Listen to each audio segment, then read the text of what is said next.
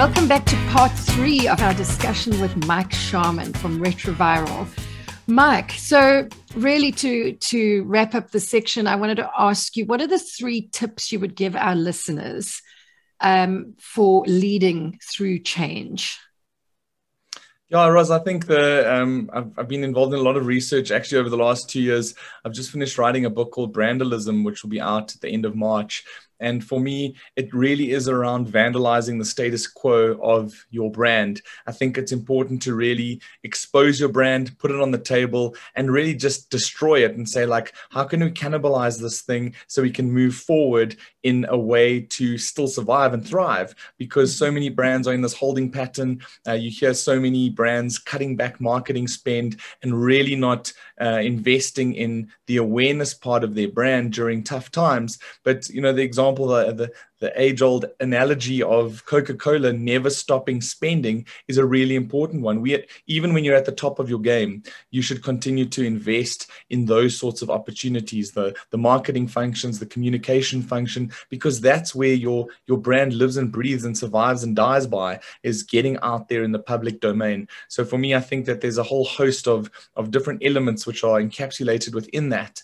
Thinking about who influences the influencer with your specific business, like how do you act as a specific mouthpiece for your business, your product, your service, your brand? How does it enter the actual world? Is it through social? Is it through white papers? Is it through viral TikTok dances? And I think that the scary thing about branding and marketing is that there are so many diverse tactics that change every day. Platforms, the structures. Do I do SEO and AdWords? Do I get a fancy marketing agency to help me out? And I think that there's a couple things for 2 more tips is really the thing that Danny Meyer bangs on about around enlightened hospitality and really engaging with your customers and being able to understand what their needs are, what their fears are, what's going to make them really get those warm and fuzzies from you.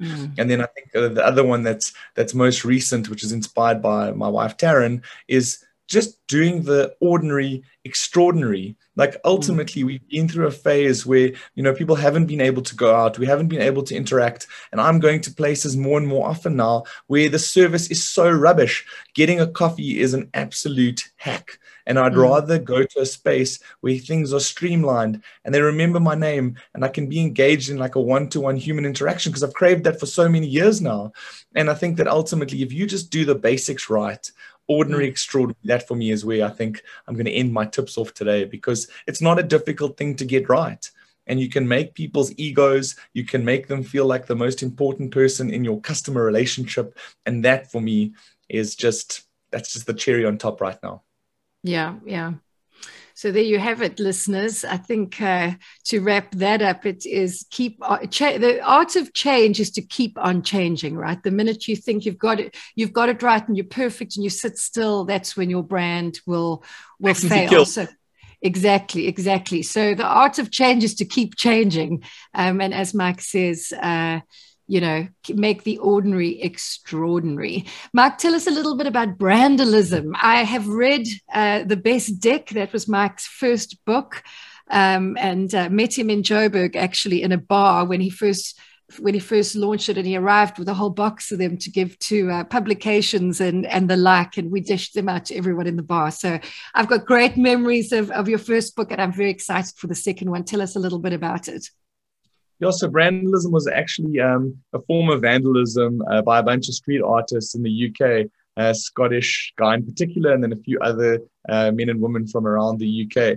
And their whole premise was that advertising was creating huge detriments upon society, because it was making women feel just worthless. Like beauty magazines and beauty advertising, none of it was real. All of it was photoshopped in plastic. And to see beautiful, insanely large skyscraper-sized billboards telling you that you're not skinny enough, your skin isn't clear enough, all that kind of stuff. So they really went out and vandalized outdoor spaces to be able to reconnect with people and tell them that you are good enough, you are worth it. And the most recent example was at the start of 2020 when there were all those bushfires in Australia, and Scott Morrison, as an anti-climate change or climate change denialist, he was like, oh, that's absolute rubbish. There's no climate change. And then people were like, yeah, well, we're going to vandalize your bus stops. And then they went and put up these posters of like Blinky Bill and the crocodile hunter trying to escape all those little caramello bears. And they're like, oh, crikey, we're going to die in the fire.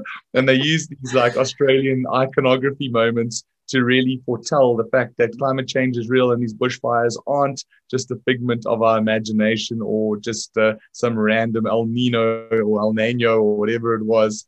And I just love the fact that, you know, for me, I'm kind of anti-advertising, and it's quite strange to say as an advertiser, but for me, I think that there's so many more authentic elements that we can unlock in advertising. My friend Hobbo, we took him as a regular Joe. He was our influencer a few years ago, and we got him to be sponsored by a brand. They got him as coach. They got him onto some workout programs. He'd never run 5 kilometers. And then we ended up getting him to complete a half Ironman in 10 months of our social experiment, which is a 1.9 kilometer swim, a 90 kilometer cycle, and a 21 kilometer run, all in the same day. And he managed to complete it. He beat the cutoff time. And for me, he lost 30 kilos along the journey. Like, that is a real testimonial for the digital age. And that for me is what Brandalism is all about, is leveraging these various tactics, but telling true stories and making difference in people's lives. And then your product ends up being the conduit for that. Yeah, no, I love it. I love it. And I think Mike just epitomizes for me the characteristics of a different kind of leader. When I first met Mike, just to give you some context, when I first met Mike, Mike landed in London after winning a competition at the a cricket match in 2017 for a trip to Lords as the super fan in fancy dress, and he turned up as one of those fans in the crowd in a mankini, and definitely got his message across as being the super fan.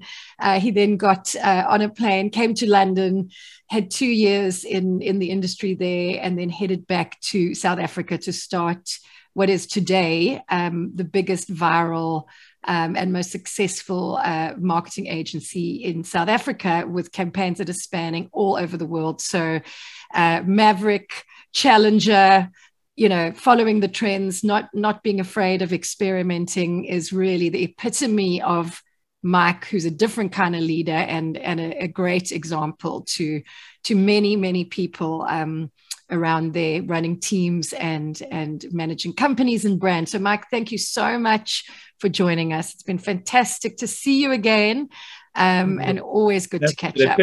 That's outro, crikey. Thanks, Mike.